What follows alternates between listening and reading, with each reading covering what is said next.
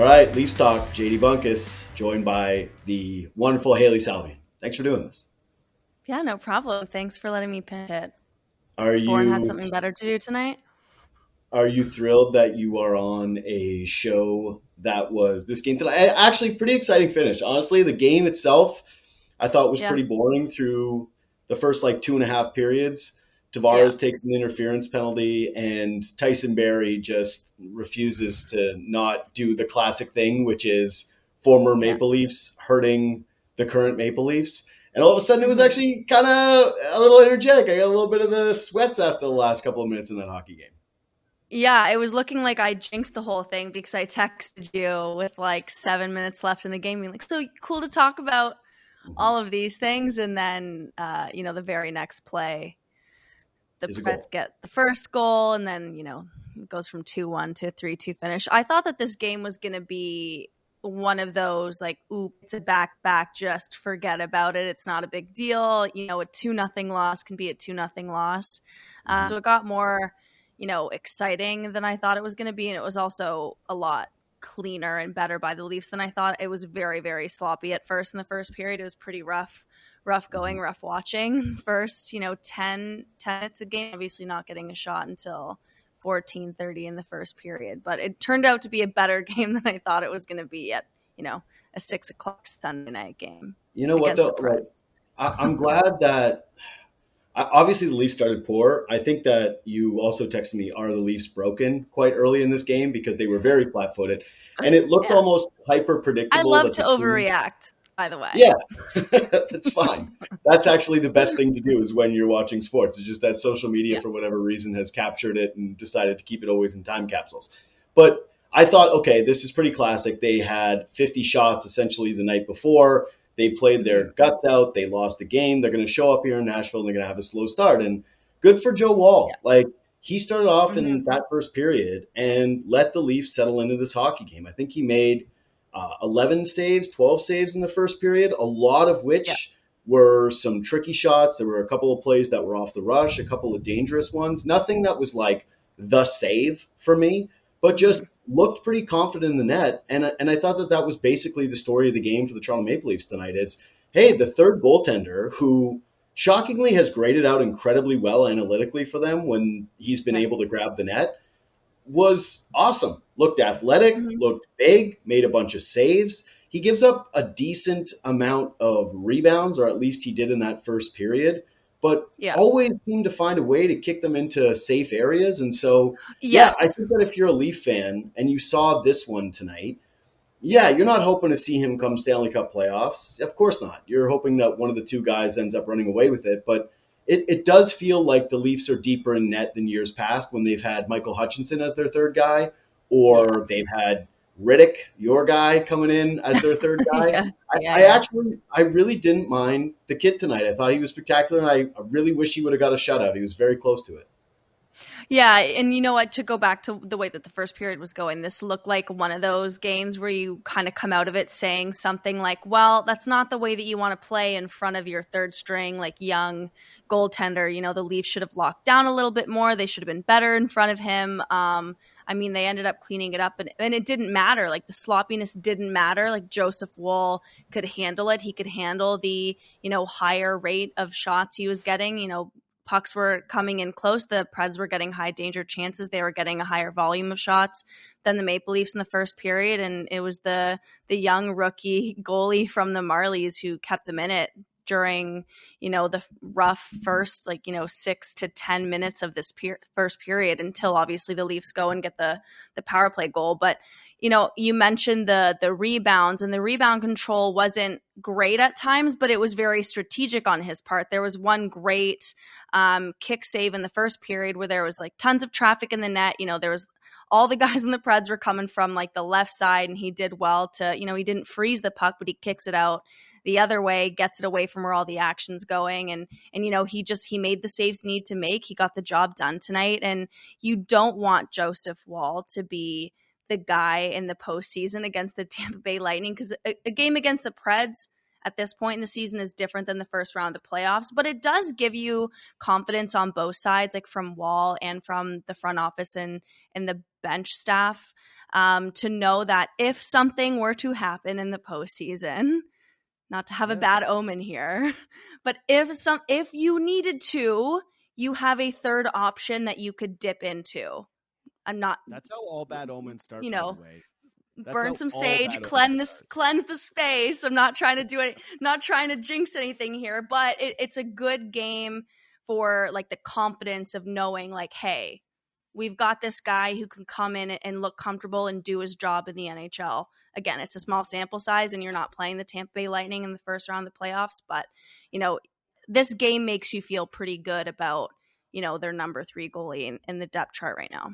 Well, I also think first of all, you feel good about the depth within the organization, but one of the things that the Leafs have not been able to do not just the last couple of years. Homegrown goalies.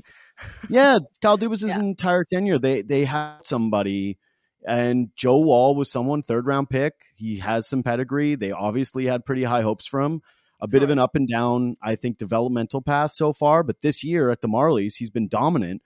And I think if you're Toronto and if you're him, you feel great that this is being paired with what you're seeing at the NHL level now too. I think this was his 5th or 6th game now with the Leafs, and he has been solid. He has not looked like someone who's shaky in the net. He hasn't looked overwhelmed. He doesn't, no offense, look at all like the old Casimir Kaskasuo or the other likes from that have come up from the AHL over the last couple of years. So even if he doesn't factor in for them this year, I think it's a really good building block for his confidence this season, and also probably helps this team that's going to be really pressed again under the cap next year. If they have to decide on one of these goaltenders, somebody like a Samsonov does end up getting paid, Murray doesn't stay workable, you need to move off that contract, that you do feel like you have a little depth there. So yeah, Leafs, this was not a major story for me. I guess we could probably talk about Tavares and the power play, and that ends up really settling them in. But those were just some pretty classic John Tavares power play goals. I don't really have a lot of insight into them. The first one was a nice pass. It was a pretty clean goal by the team. Nice little behind the net pass.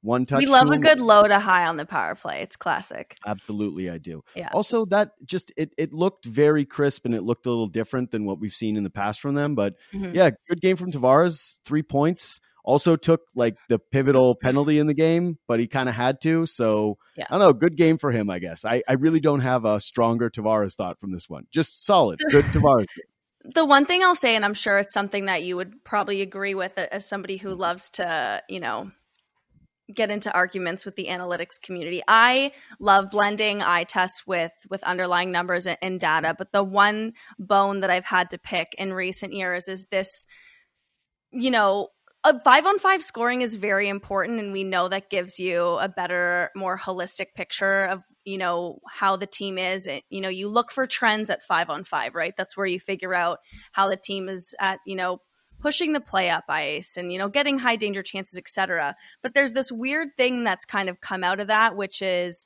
John Tavares only has this many points at 5-on-5 this year. Do you not want your captain to be productive on the power play?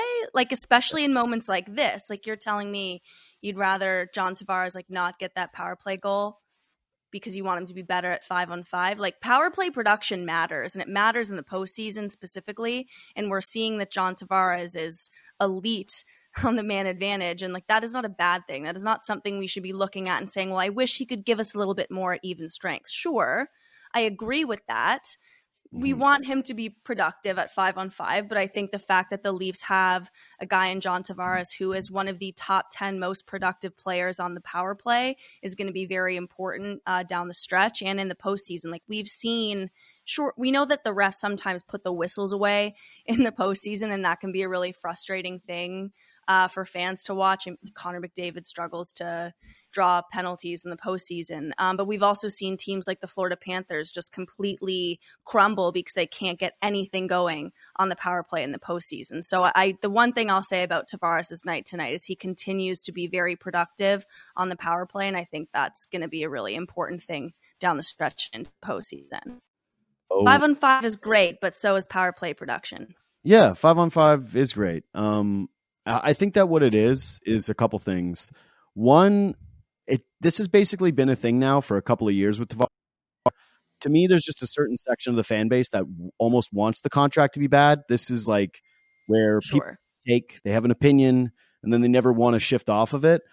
I think that two things can be true. Is he an $11 million player in today's NHL if he was going to get doled out the contract again? No, I think it's pretty clear that he wouldn't be. Yeah. Is this some kind of historically bad contract? No. The first year of the Tavares contract also actually happens to matter in the grand scheme of things. If you go across and look at it, basically everything that he's given Toronto from the jump has been pretty quality. I think, again, he's just he's a quiet guy. He's probably the fourth most interesting offensive player on the team, I would say.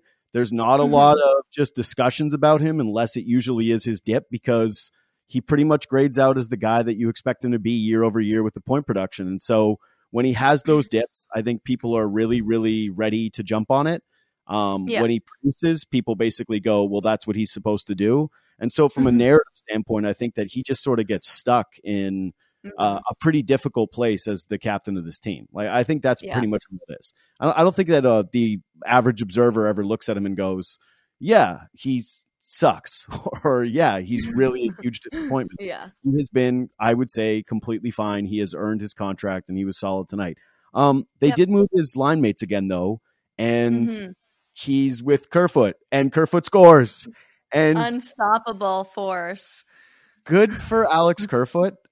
But I think I feel the way that most Leaf fans feel when that happened, which is Sheldon Keefe now feels even more justified in keeping him in top 6 minutes. And that come playoff time, this is going to happen. By the way, on this play, we've got the video running. Nice breakout pass by Justin Hall. And then good finish for Kerfoot. I really worry about Sheldon Keefe, for whatever reason, just has an addiction to this guy in the top 6, wants to play him heavy minutes regardless of the production. And then he sees one go in like this tonight, and just I feel like they're going to be in a spot come playoff time. He's going to have one bad period of a Michael Bunting or one bad period of a Yarncroc, and you are going to see this guy play top 6 in the postseason. I mean, I don't have an issue with top 6 Alex Kerfoot, at least right now. Don't, because who else should be there right now? It's not Michael Bunting. It's not. So I don't know. You don't just slide him in there just because you want him to end up being back with Austin Matthews. Like, he needs to work his way back up to that point because he's still struggling.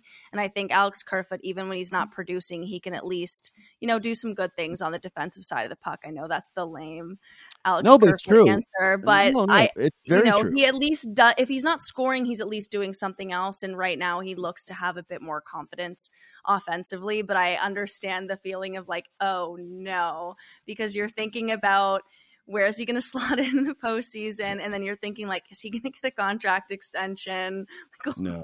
Slow it down. I can see that from the fan base, but I think the fix to the Alex Kerfoot problem is just Michael Bunting working his way back up into the top 6, right? Like, he's that kind of missing piece that top 6 forward group and even potentially the top line needs. I mean, I like Calle Jarnkrok in that top line slot. I think he does everything right.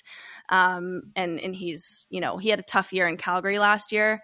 But if you looked at the way that he played for the Preds, every year prior to getting to the Flames, he's a consistent like 15-16 goal guy, great center, can play the wing, versatile, does everything right. So I like Jarnkrok in that spot, but I think Michael Bunting's kind of that piece that you want to work his way back up to the top 6, because then everything else with Ryan O'Reilly coming back and playing in that 3C spot, just everything fits better, because then you can get Kerfoot, O'Reilly, and like Lafferty on that third line, and everything just fits if Michael Bunting just starts playing a little bit better.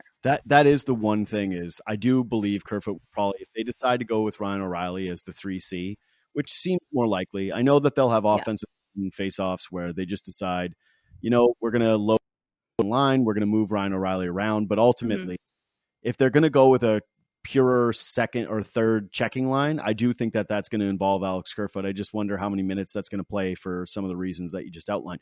Bunting gets his own line again tonight.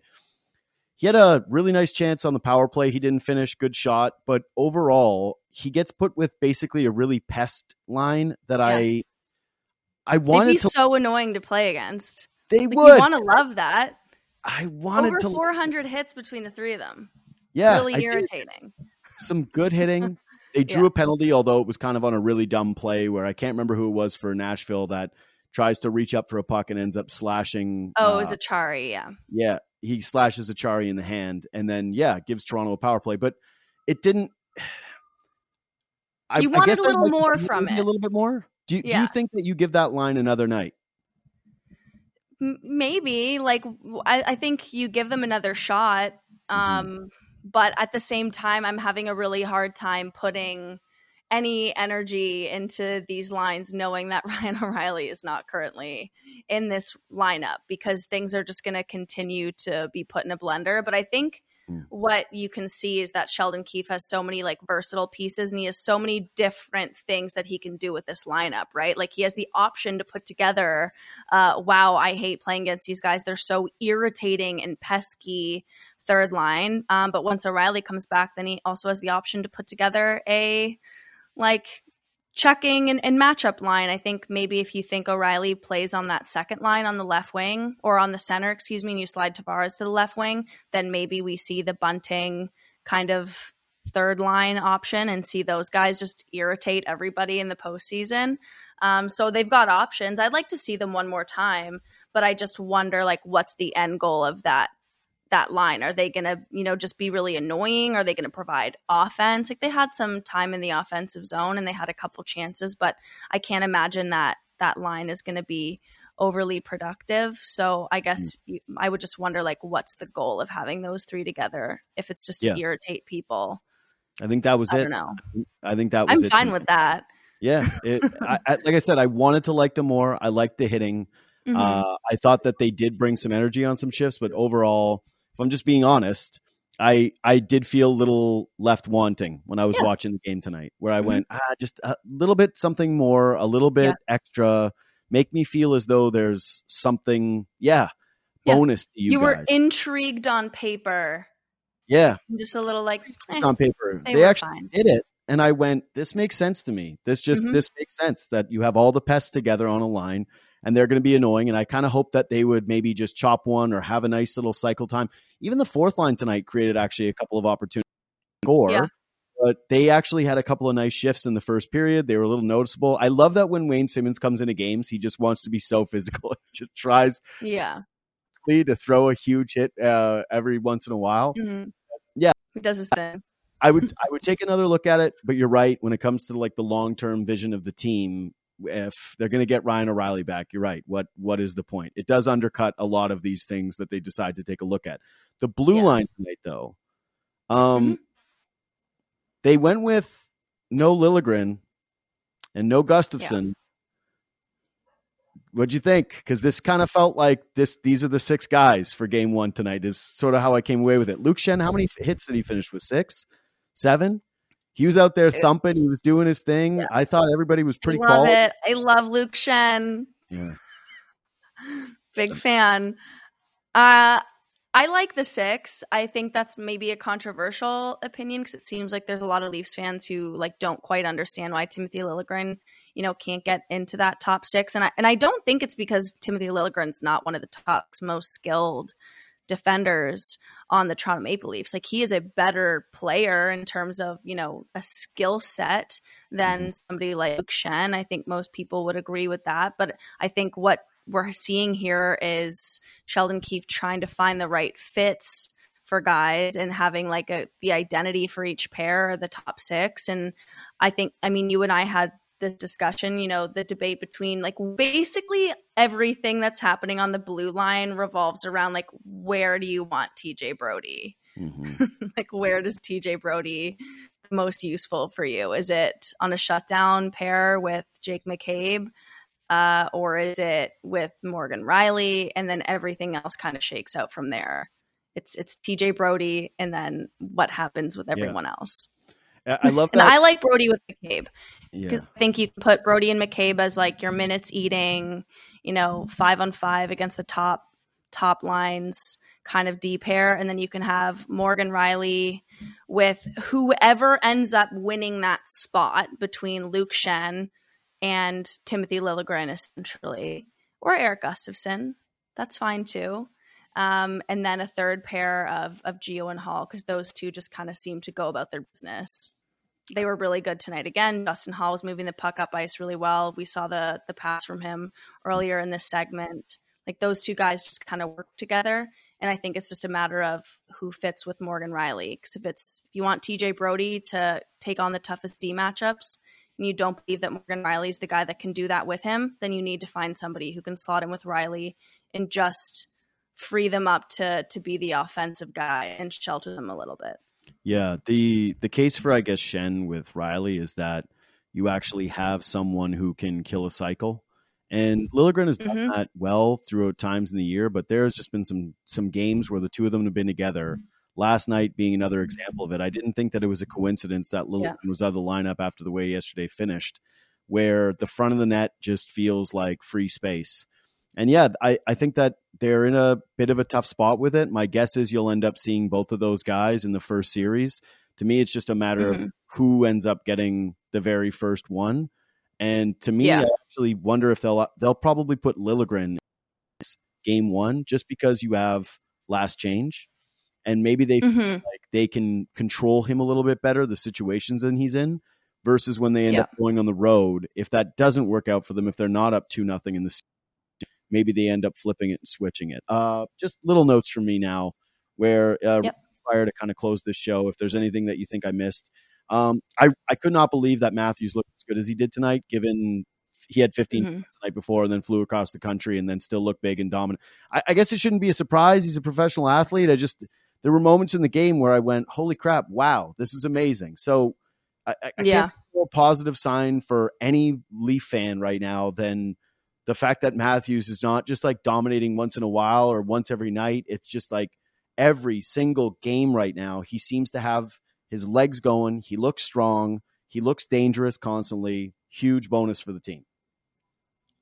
Yeah, absolutely. I'm with you. I think that's like, if there's any kind of worry creeping in based on the Leafs just looking okay since the trade deadline, like the kind of trump card is that Austin Matthews looks like Austin Matthews again. Yep. And maybe the reason why you were like pleasantly surprised by this because we had several months of the season's worth of Austin Matthews looking off and looking, a step slow, and he couldn't get a shot off the same, and it didn't look strong. It wasn't as like fluid. And we know now that he was dealing with a hand injury and, various bumps and bruises this season, but like he looks like he is back in his kind of groove. Like we're seeing the versatility of his shot. He's getting shots off in traffic. He's got a quick release again. He's doing all the things on the defensive side of the puck. He's big. He's physical. Like he just looks like what we were used to.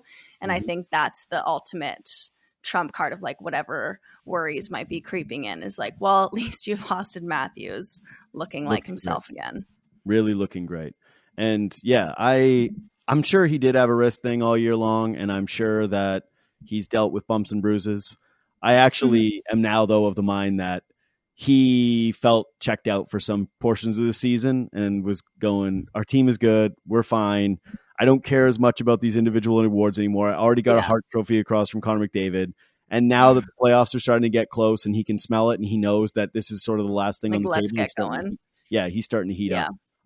Last note for me. Kudos to Sheldon Keefe. Everything he touched tonight was gold. I know I made the joke about Kerfoot and how it worries me that he's going to play him too much, but he shuffled up the lines. It worked. Kerfoot ends up scoring a goal. He changes out the D pairings. They have a really, really solid night, and Schenn gives them basically everything they wanted. And then Toronto gets scored on. He calls a timeout at a pretty unconventional time. Team settles down. They draw a penalty shortly after. They put the game back up and score the game-winning goal. So kudos to Sheldon Keefe. I think that we oftentimes neglect a coach's impact, and he's usually somebody that people will rail on because that's what you do as a sports fan is complain about the coach. It's a soft target, but really good game for him tonight. Yeah, it's almost like saying that Sheldon Keefe should get fired after the first month this season was just fine. Actually, exactly the same as last year's first month this season was like not the right move. I don't know anyone who even discuss those takes. Are you serious? Of course, I had it myself. What are you talking about? This is a joke. We had it for weeks. What are you talking about? It was. Where were you? It was everywhere. Every game was his lifeblood. Anything left for you? No, I'm with you on the Sheldon Keefe moves, and also just the fact that the Leafs didn't waste the gift. They were gifted, a pretty dumb penalty by Cal Foote, high sticking William Nylander at the end there after they just got a gift and tied the game up, got themselves, or not tied the game up, but got themselves on the board and got themselves in the game. And he takes the penalty. I'm not sure what he was complaining about. He clearly high sticked him in the face. And the Leafs go out on the power play, and it's John Tavares, and he comes and he gets the goal. They didn't waste that little silver platter they were given. So that's it for me. Good for the Leafs. You can follow her at Haley_Salvian. You want to plug any of your work, shows, anything? No. You're not going to plug your work? Haley, good. She also has. You can catch me at The Athletic. I host The Athletic Hockey Show on Friday mornings. I write at The Athletic. Women's World Championships is coming up, so I'm going to be dialed in on that for the next 3 weeks. Team Canada looking for back-to-back World Championships, which will be pretty huge. So that's a big deal. And I'll be on the morning show tomorrow. So right. On the Fan 590. So, if you aren't sick of me, wake up at 6 a.m. with me and listen to that some more. I'll have the exact same takes in the morning. You're really nice for doing this the night before the morning show. If this was a 7 o'clock game, I probably wouldn't have even asked. Absolutely not. Yeah. Exactly. All right. No chance. I'll let you go.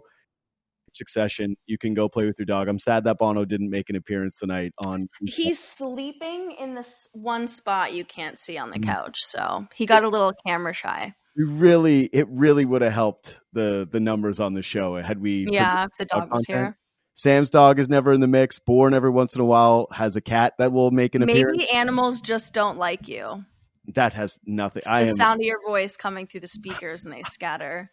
I am an animal whisperer, all right? Animals love me. I adore animals. We have a real Snow White situation going on where I show up, they usually come out. You can except when you're on the show. Yeah, except for when I'm on the show. Yeah, digital. Something's lost through the screen. A lesson to us all. And what do they say? Touch some grass. Also touch that like button, hit the thumbs up. You can leave 5 stars on iTunes. You can leave 5 stars on Spotify. You can do all those nice things. You can share the podcast, do everything like that. For JD Bunkus, for Haley Salvian, thanks for listening. Thanks for watching. We'll see you Wednesday.